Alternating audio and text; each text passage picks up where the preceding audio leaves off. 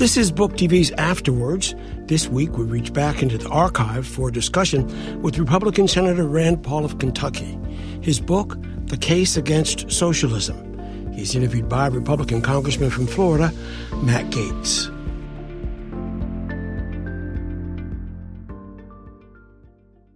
Senator Rand Paul, you are one of the most interesting people in American politics, and especially in the Republican Party. I was a fan of yours long before I got the chance to meet you and work with you here in the Congress. Eager to chat about your book, The Case Against Socialism, but maybe first just reflect a little bit about the role that you have within the Congress, within our party, as an independent voice, and as someone who's willing to strike out on issues that maybe some other Republicans aren't willing to strike out on. Sometimes I think I'm a lonely voice, and you know how it is in the House. If you believe in balanced budgets, or you believe we should spend less, or have a limited constitutional government, really, controversial things like that, limited constitutional government. Unfortunately, we never get any of the other side, but then we lose a lot on our side that really could be better at it. And I guess that's one of my frustrations, but I try very hard to sort of have the same opinion, whether it's a Republican president or a Democrat president, that the Constitution was specific. Spending power was ours, things like that we should kind of keep our hands on. The power to declare war is ours. And I think we too easily give that up. And I think one of the interesting things that I've found coming up here is that Democrats are better on these issues when it's a Republican president they want to oppose. Republicans are better on this when it's a Democrat president. But when the parties are the same, they tend to sort of acquiesce a little bit on sort of the idea of separation of powers. And in this book you write, The Case Against Socialism, it operates to me very much as a debate guide against those who would try to grow the left political movement by advancing socialist ideas, embracing socialist dictators. Right. Maybe talk a little bit about the need for the book through the lens of which political movement is expanding or contracting. Most people sort of hear the title, The Case Against Socialism, and they say, well, that's a great idea, but boy, we wish it wasn't necessary. You wouldn't think it would be necessary. And it is true. I was born in the 1960s, and we still were sort of experiencing. In fact, in the early 1960s, Khrushchev was just admitting to Stalin's, the terror of Stalin, the pogroms, the killing, the millions of people who died, the famines. About that time, the Great Famine in China had just happened in the 50s. And so many of these things were just becoming known. But throughout most of my lifetime, people were horrified at what they learned at what happened with socialism. And so now we turn the page and we have polls showing young people, over half of them are like enthusiastic. Almost half of them hate capitalism, and almost half of them think, oh, well, socialism is something we ought to try. And it's perplexing to some of us who have actually, read the history of socialism. But I think it is necessary. I mean, we have a couple of socialists over on your side. We got a socialist on the Senate side.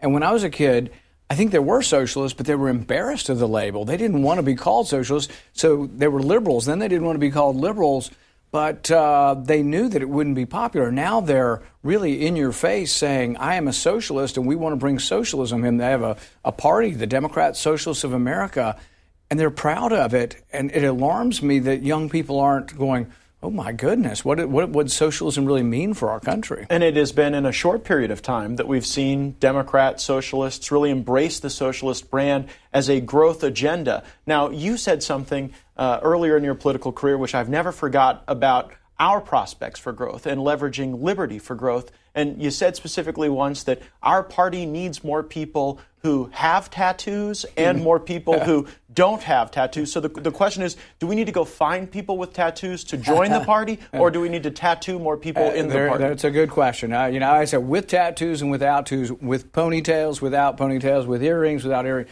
I think we need to be a hipper, cooler party that young people would want to join. And so I think that's sort of part of the problem. Somehow now socialism has become hip or cool, but they don't know exactly what it is. So the same studies that say they're for it, not, like 10% of the people who are for socialism can actually define it as the government owning the means of production. They think it's about fairness. And part of this I blame on the government schools, frankly. The government schools teach, everybody can have self-esteem, and if your son can't spell, we're going to give him a prize anyway because he needs to feel good about himself. And we're going to, pass out self-esteem. We're going to pass out fairness. And they get this idea that somehow the government's going to make things fair. One of the things we point out in here is there's still a top 1% in socialism. The difference is, under our system, it's at least mostly or to the large extent based on merit, who becomes wealthy. If I'm Sam Walton and I sell something you want and I'm really good at selling it and distributing it, I can become a billionaire. But nobody forced you to buy my stuff, and Sam Walton became a billionaire because people voluntarily bought his stuff. And it's the same way with really most billionaires in our society. But when you look at socialism, there's still a top 1%. You think Maduro doesn't have the top 1%? They're his generals. They're all well-fed. One of the things we point out about Maduro, the leader in Venezuela, is that the average person's lost 20 pounds down there, but he makes Ted Kennedy look slim. I mean, he's wearing the size 68 jacket or 74, chest jacket, and because he keeps getting fatter and fatter. I've never read a book that better fat shames socialist dictators than your book. You went down this project sort of as an interesting endeavor in marriage as well. You wrote the book with your wife. Yep. I am not married, but I've always heard that wallpapering together can be difficult. Just talk to us about the process of writing this book with your wife. And you write a beautiful poem at the beginning of the book to your wife that I think speaks to a lot of people who have endured some sense of sacrifice and the notion that that sacrifice is linked to another human being that you love. Yeah, Kelly and I work pretty well together, and it's sort of like, they give you advice in marriage is that when your wife says something, you sort of divide up, you have things, and then ultimately you let her make the final decision. And that's not entirely true, but it kind of is in that I'm laid back in the book. I wrote a lot of stuff, and then she came through and read it and said, you know what, it'd be interesting to add this in. So give us a Kelly Paul unique sweetener or addition that she brought. Well, I would say the discussion of the Covington Catholic boy was largely hers, and it really got her going, got her upset, got all of us upset who watched this at what the media did to this. And sort of the link into socialism is that we've gotten to a point where we have sort of propaganda filling our airways. And under socialism, it's directly from the government. This is coming from private entities. But that boy was an innocent 15-year-old boy. Our kids went to Catholic school. He's standing there waiting for the bus. He never says a word. And yet all these adults on CNN were saying, oh, he has a punchable face. I met with some of these people a week later when all the truth had come out. We're still saying, yeah, he looks like he ought to punch him. And it's like, really? Do you not understand what you're saying? And just that everything about that story was wrong. And I really hope that in the end the courts will say you can't lie about somebody, because there really is a court case here. There have been kids not get into Harvard because they do inappropriate things on their social media or whatever. He didn't do that, but he's being lumped in with people who are racist or who say bad things. He might be excluded from schools and ultimately from careers because people think, well, he was some terrible person. In reality, he never said a word. He never did anything. And the other side were all these terrible adults that were fomenting, getting in his face, yelling horrible epithets at both him and the others there. And the media got everything completely wrong because they had an agenda. Anyway, but Kelly was key in getting that in there, and she does a great job of sort of describing that and drawing it into this whole idea of what happens under propaganda and socialism. The Democrats and socialists we serve with in Congress, they tell us that socialism is really the path to fairness. So who are the fairness police, and how do you write about them? And that's a good point is that, see, in the abstract, they say we're going to have fairness. But the thing is, you have a conception of fairness. I have a conception of fairness. Representative Omar might have a conception of fairness. But for her to invoke hers on us, if we disagree with her, she's not going to sell us her ideas of fairness. She has to send the police, basically. And this is where it breaks down because, and this is, I think, why maybe it's become popular in the idea of fairness, is they conflate fairness with things like charity and being your brother's keeper. I believe we should be our brother's keeper. I believe in Christianity and the Christian idea that we have community, that we should take care of our people. But that has nothing really to do with government, and they believe it, and then they conflate it, and they say, well, charity is if I come to your house and take your money and give it to someone else. No. Charity is if you give of your own money, and it's not charity when the government comes. But it also isn't very charitable in the way the government does it, because ultimately, the more you want socialism, this is one of the points we make. If you want a little bit of socialism, the violence from government may be tolerable. If you want a little bit more, you're going to have a little more state violence. But if you really want to take the property, and when Mao came to take the farms, or when Stalin collectivized the farms, truly there is a point at which people rebel, and the only way you can get it is really through violence. You have to kill the people, and that's what happened under Stalin. Not just a few people, millions.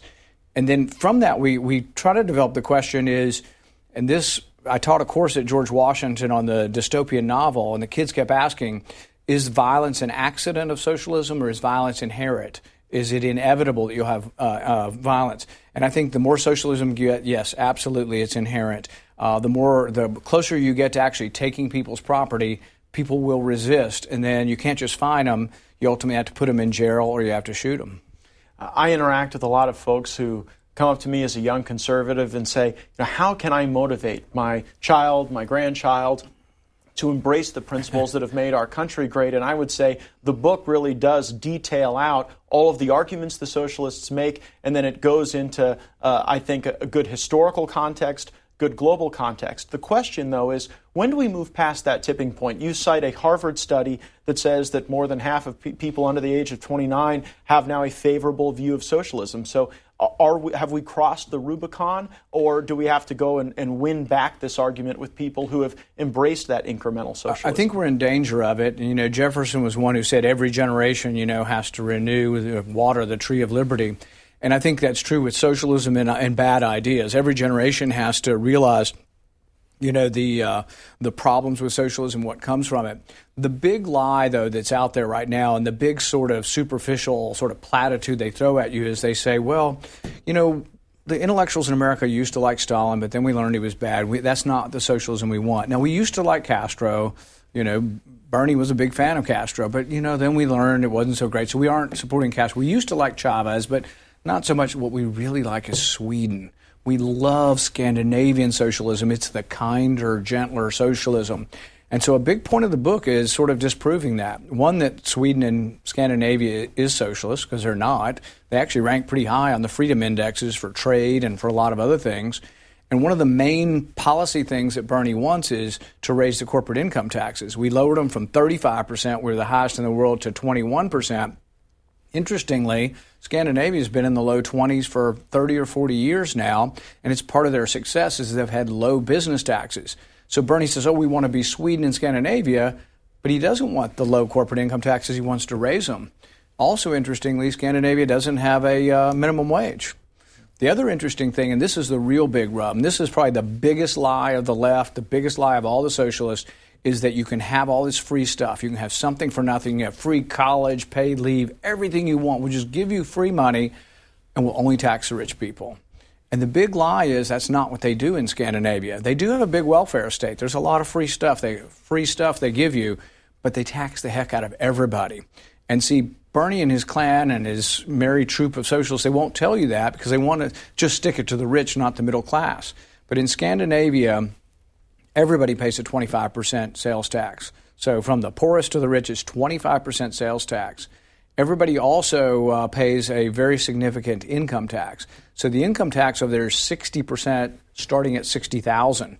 Well, $60,000 is the middle class. This isn't the rich. That's how they get so much money, is they tax the heck out of the middle class. But you won't see Bernie or AOC going on TV saying, oh, yes, we're going to do $10 trillion for climate change and $60 trillion for Medicare for all. And, but the middle class is going to have 60% income tax. No, they're lying to you. They're saying middle class won't have to have any tax increase, just the rich people. We just stick it to those rich people. It's a lie. And so is capitalism zero-sum then? Because that's the argument they make, that as the rich get richer, that comes at someone else's expense. And I think you use a variety of illustrative examples to go through circumstances where it's actually capitalism that is the rising tide that lifts all boats. Right. And we look at that because income inequality has been bandied about by the left and that it's this terrible thing. And we actually look at it. And the interesting thing is that they say, one of them points out that Pakistan and Ethiopia have less income inequality than us. And I was like, move there then. You think it's going to be great.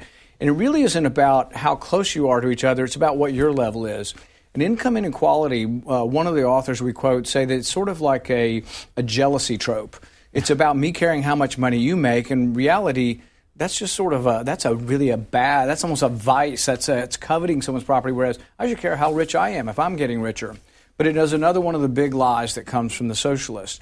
They say that the economic pie is fixed and that if I get some, you're getting less. The truth of the matter is, and the statistics are overwhelming on this, that the economic pie is getting bigger and bigger and bigger and there's less poverty.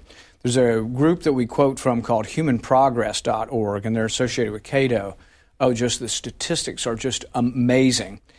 poverty, in about 1820, 90% of people lived on less than $2 a day. That's how the World Bank defines it. They do constant dollars. When I was born, it went from 90% in 1820 to about a third of the world living in poverty in the early 1960s. Today, it's less than 10%. And so that's incontrovertible. That we're just getting 137,000 people escape extreme poverty every day for the last 25 years. And so their facts are just wrong. They're just completely wrong. The world is so much better than it used to be. I mean, better water, antibiotics. Excuse me? You take that global lens. I expected the book to focus on a lot of the domestic policy reforms that you've championed to enhance liberty, to reduce the size of scope in government in our lives. But I think readers can expect a very global view of how quality of life has been impacted as folks have moved toward big government or toward liberty.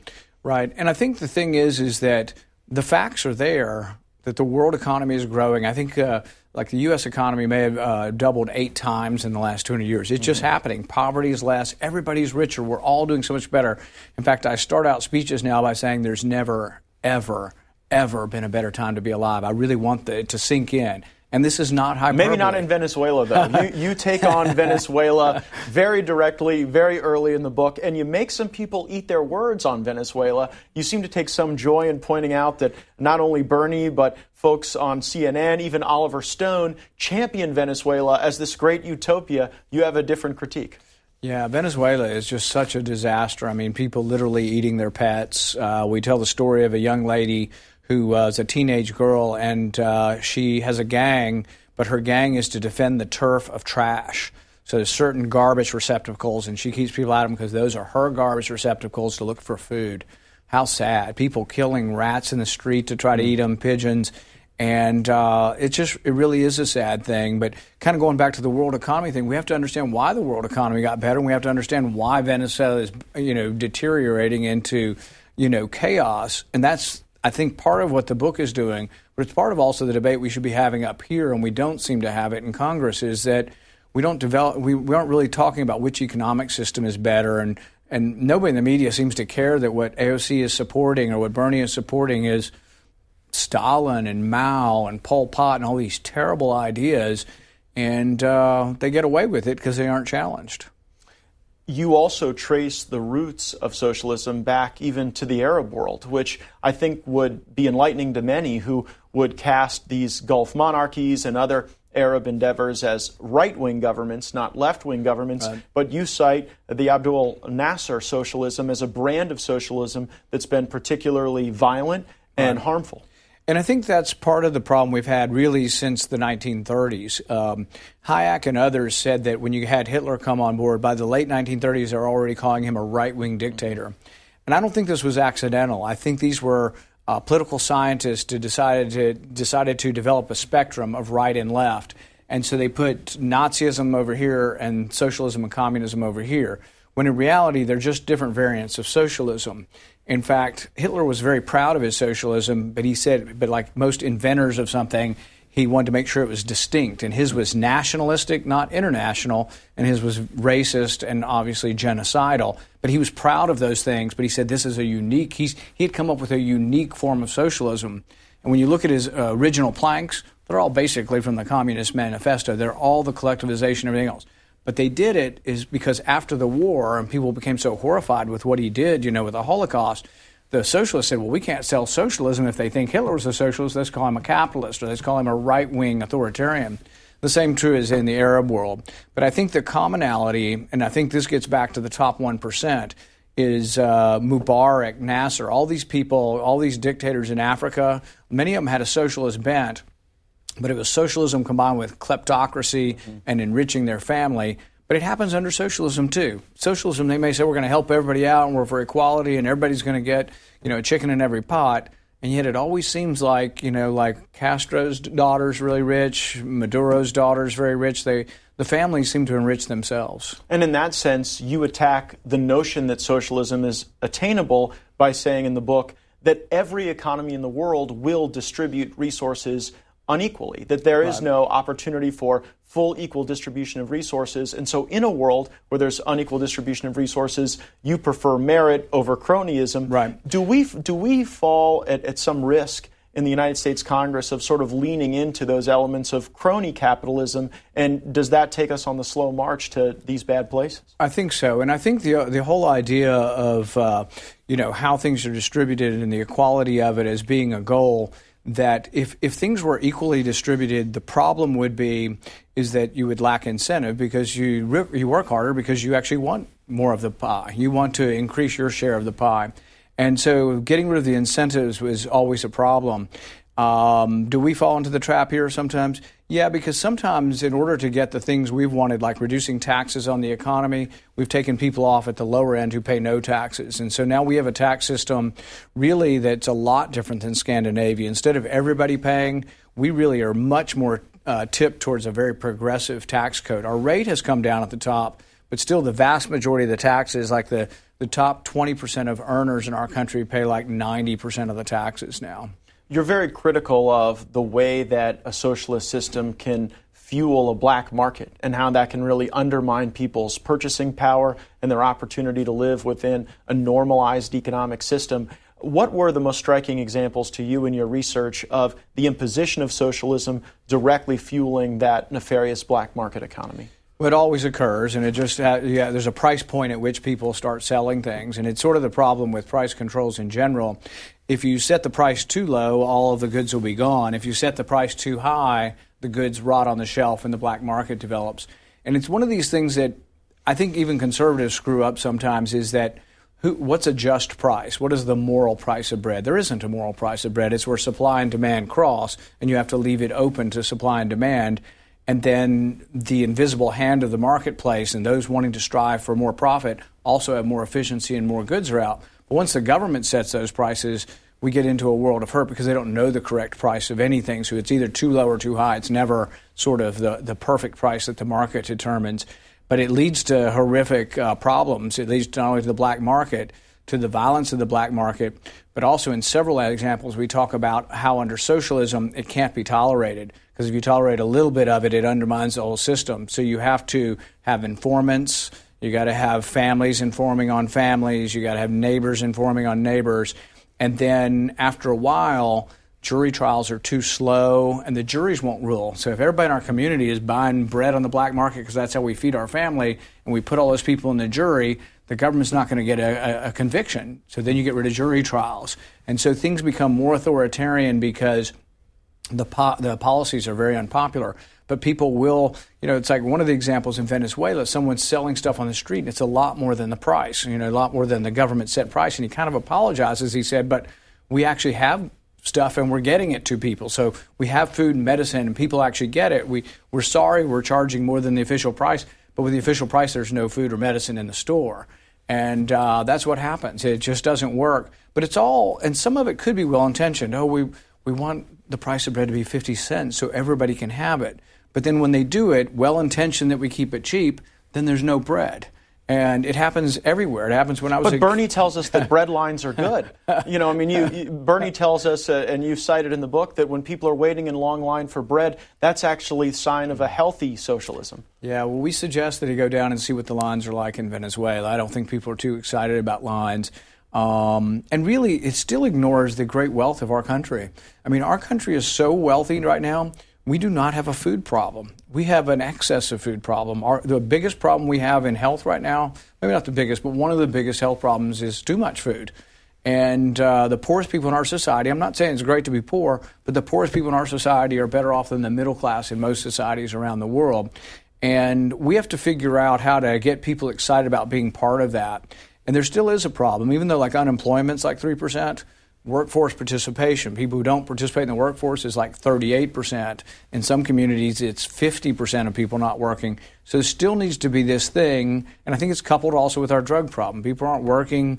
They're divorced from that whole process of having to get out there every day. They're more likely to get into the drug problems. But we still have that problem even here, but it's a problem of plenty. And every day, you probably hear it when you go home. The people with the businesses are saying, I can't find enough workers. I mean, our biggest problem in our country right now is can't find enough workers, but we still have a bunch of them who just aren't participating. Well, you clearly draw from the vast academic resources within the liberty movement, the libertarian movement, but I sensed reading the book that you are at times frustrated by the left's willful ignorance on how their own policies impact their communities. And you tell a great story about my colleague AOC and her coffee shop. And going back to her coffee shop and just the willful ignorance on how her policies impact quality of life. Yeah, she goes back and she's blaming it all on capitalism and everything, and the coffee shop is having to go out of business. Then they interview the owner, and he basically says, well, we went out of business because the minimum wage was too high and because the rent was too high. There's rent control in New York, and there's minimum wage control.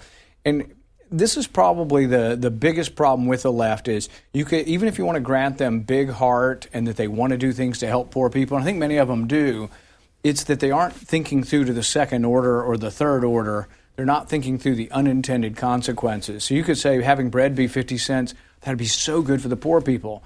But then 6 months later you find there's no bread, and then there's a black market for it and people are selling it at a different price, but there's no official bread anymore at 50 cents. And I think they're unwilling to, or they're demagogues. Now, some of them are simply demagogues because the ones who say, oh, we're going to pay for it with top 1%, it's been pointed out repeatedly to AOC that the 1% tax that she has on those making like over $10 million brings in like, I think it was $50 billion, but her projects that she wants to spend are like 60, 70, 80 trillion dollars.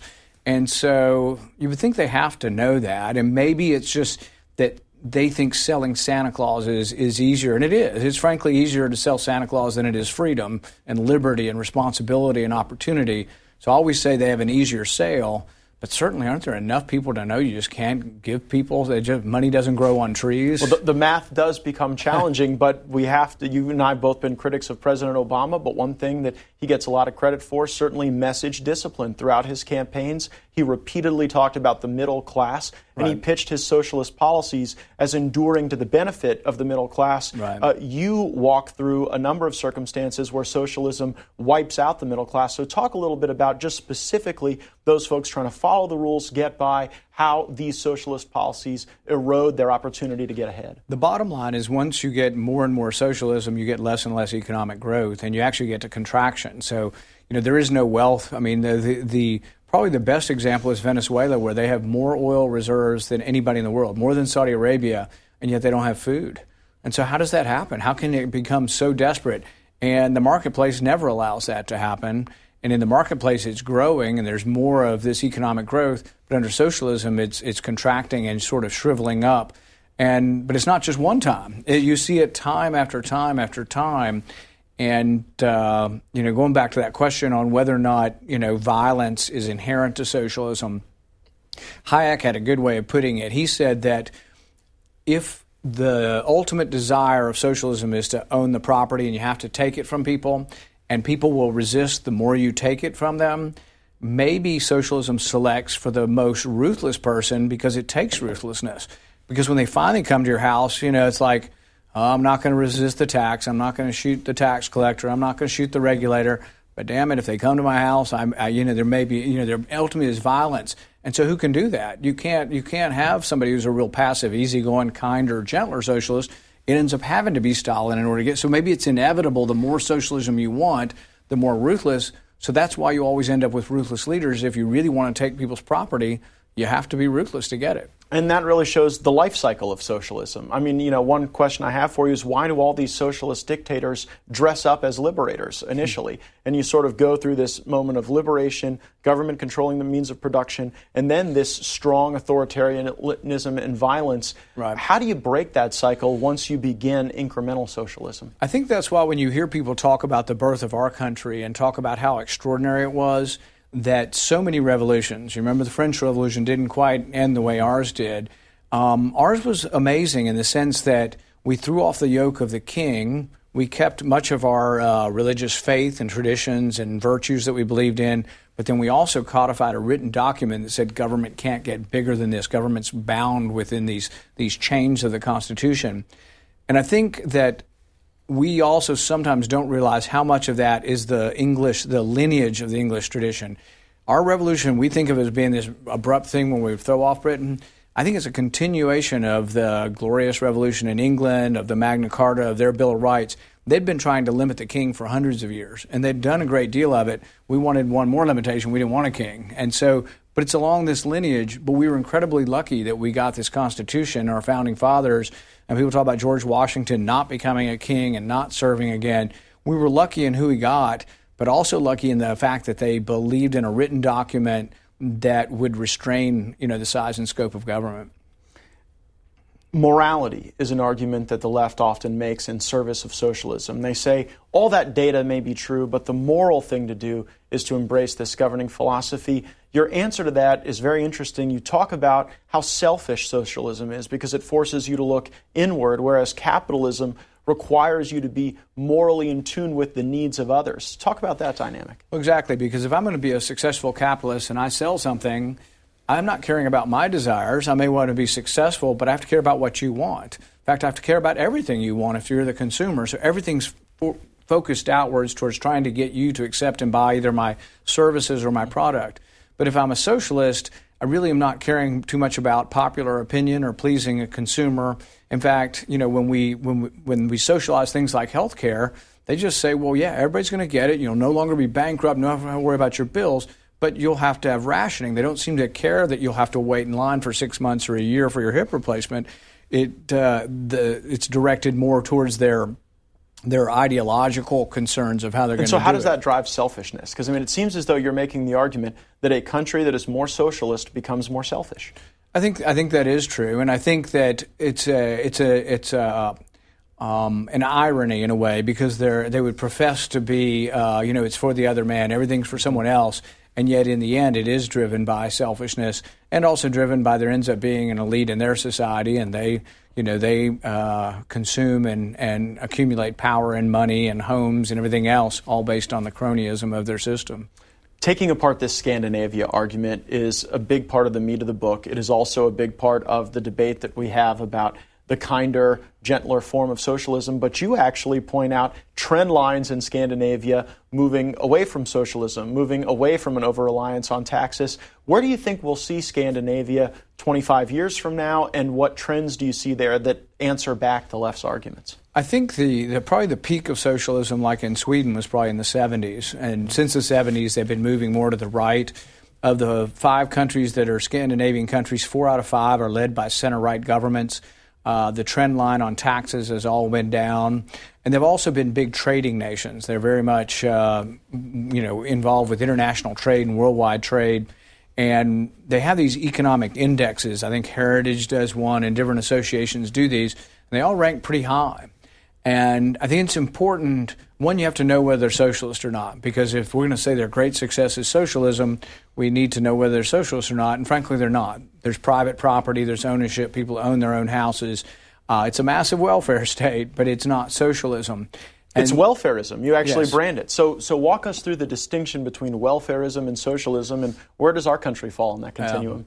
And I think it is a continuum. We're, if capitalism is here and socialism is here, we're sort of in the middle, but maybe a little more towards the capitalist side. But we're a little bit off the center towards capitalism, not way over by capitalism. We have a great deal of governmental controls and governmental involvement. You critique our Social Security system. You essentially write a plan to reform Social Security tucked into the book. Right.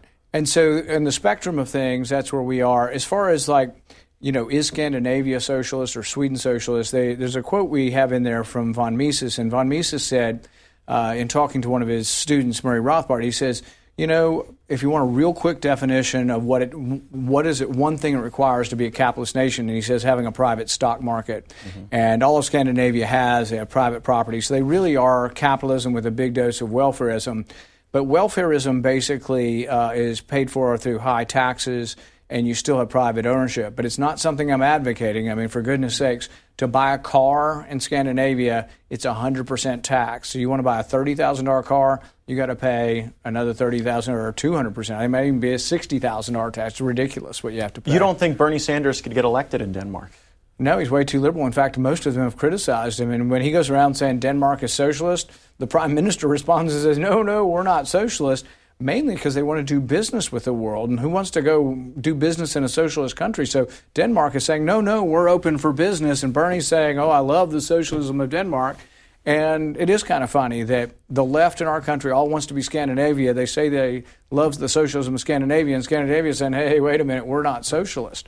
As Scandinavia sort of awakens to this, awakens to the impact on the middle class, as they try to have a more capitalist system, and as America may be shifting more the other way, do you ever envision a circumstance where the two would cross? Maybe, hope not. But the other thing that's interesting about Scandinavia is they obviously have a lot of success, and they have, like, in longevity and health and all these things. And there are several authors that we look at to look at the statistics and try to understand why. And there's some amazing statistics. So they always say Scandinavians live longer than we do and have higher incomes than we do. But here's the interesting thing. If you look at Scandinavian Americans, ones who live here, so there's Scandinavians that still live at home, then there's some that have migrated here for 100 years or more.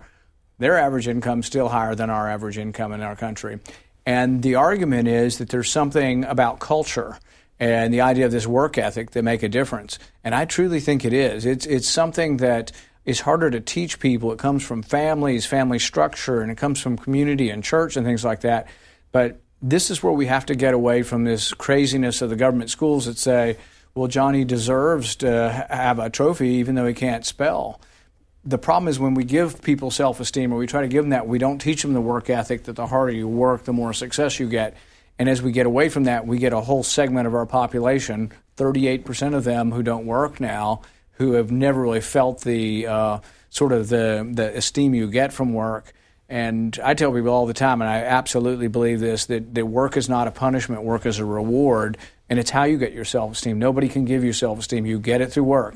And there isn't one work that's better than another. You can be a janitor, you can be a nurse, a doctor, a lawyer, a physicist. You get it through actually trying to produce something with your mind, or your hands, or your body. And if you don't do that, it's something that's a huge, big hole in your life that is a real big problem for all of us. You have a vision for the Republican Party that is far more appealing to a more racially diverse electorate. You've said that laws that disproportionately affect racial minorities should be subject to repeal. And yet the same people who advocate for socialism are the self-aggrandized racial justice warriors in the Congress. And you write about the ability for racism to animate elements of socialism, and that socialism may create a susceptibility to racism that you wouldn't see in capitalism. What's the basis for that viewpoint? Well, I think because under socialism, or when you view people collectively, you view them as groups. And under capitalism, everybody's an individual, and regardless of your skin color, your religion, you're all treated as individuals based on your merit. But if we see things as a collective, we start to see that there are group rights. That either there's black rights, white rights, brown rights, gay rights, and all this. And really, this is still going on and hard because it's so emotional with people. But there really are only individual rights. And the law should be blind as to who you are. I don't care who you are, what you do at your home, what your personal beliefs are. The law should be absolutely the same for everybody. But the problem is when you begin to recognize group rights, really, the law isn't the same for everybody. The law has to be a little bit different for these people for group rights. They have to have a special elevation above the individual. And that's sort of what happens is that, under socialism, if everything is to be distributed equally, the law or the government has to be unequal, because society ends up, when things are distributed, some people work harder, so some people have more stuff. And so to make it equal, when you make it equal, the law actually has to treat people not the same. And it's just sort of this irony that the law actually doesn't have equal protection under socialism.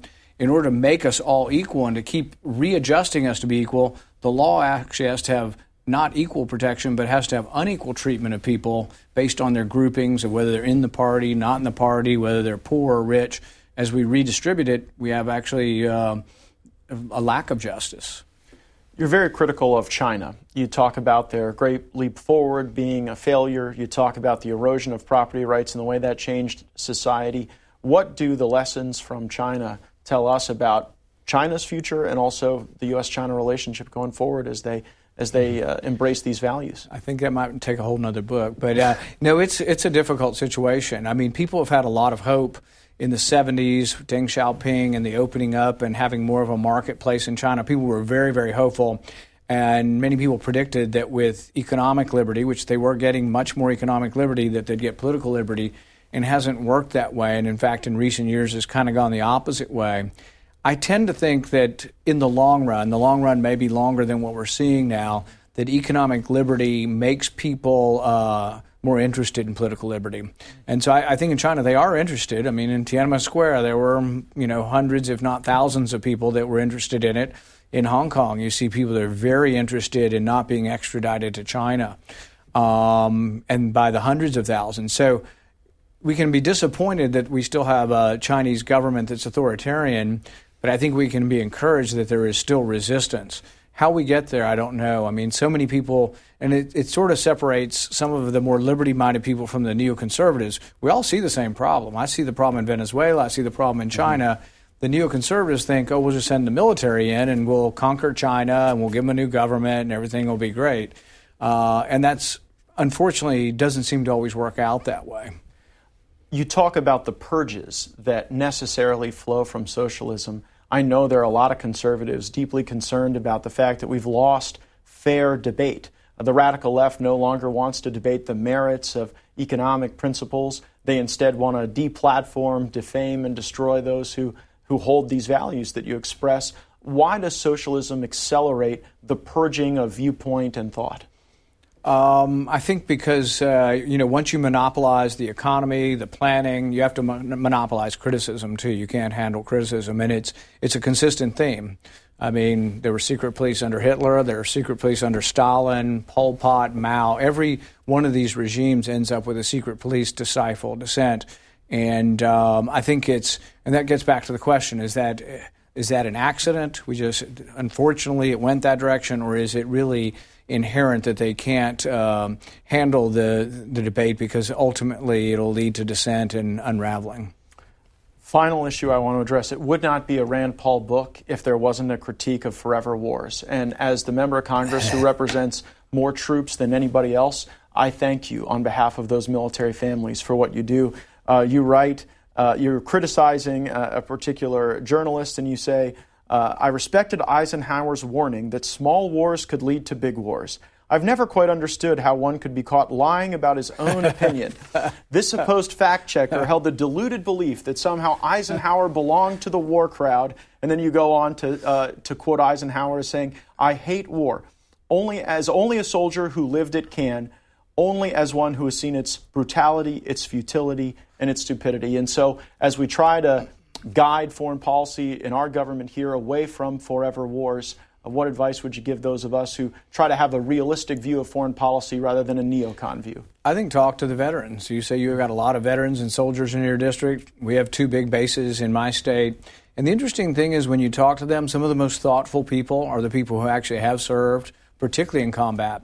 If we had a round table here with 5 or 6 guys or women who have been involved in combat, they're not knee-jerk that, the Afghan war should go on and on. Most of them are like, we were okay after 9/11 to go get the enemy, but when you told us to plant a flag and become policemen and build roads and nation building, just mention the word nation building and most soldiers will recoil.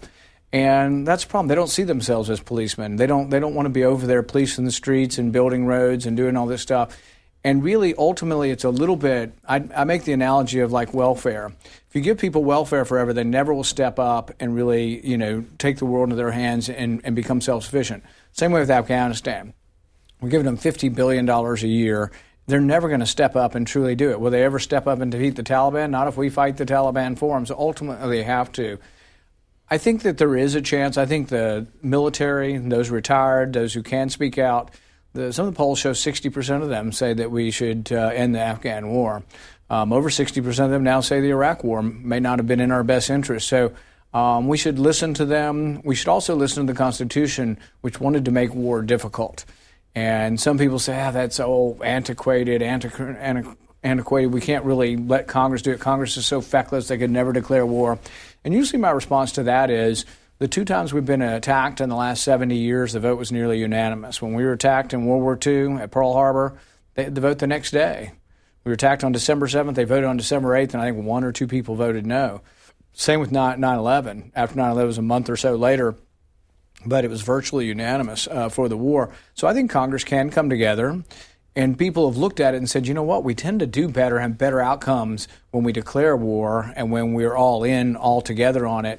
and we tend to do not so well in wars that drag on and on and on and don't have a clear mission. But I have 3 nephews in the military. My father-in-law was career military. My brother-in-law was Air Force Academy. My dad was in the Air Force. So we see this from a personal point of view, too. And I just can't send, a family member or your family member or anybody else down there without being very, very thoughtful about it and deciding what is in our national interest to be there. And we can't have one vote 19 years ago and say it binds generation after generation. I think that'd be the very definition of perpetual war. Senator Paul, thank you for being a unique and inspiring voice within our party and within the Liberty Movement. And thank you for enlisting your brilliant wife to write this book with you. And thank you for ensuring that anyone who reads this book will never lose an argument to another socialist ever again. Absolutely. Thank you. Appreciate it.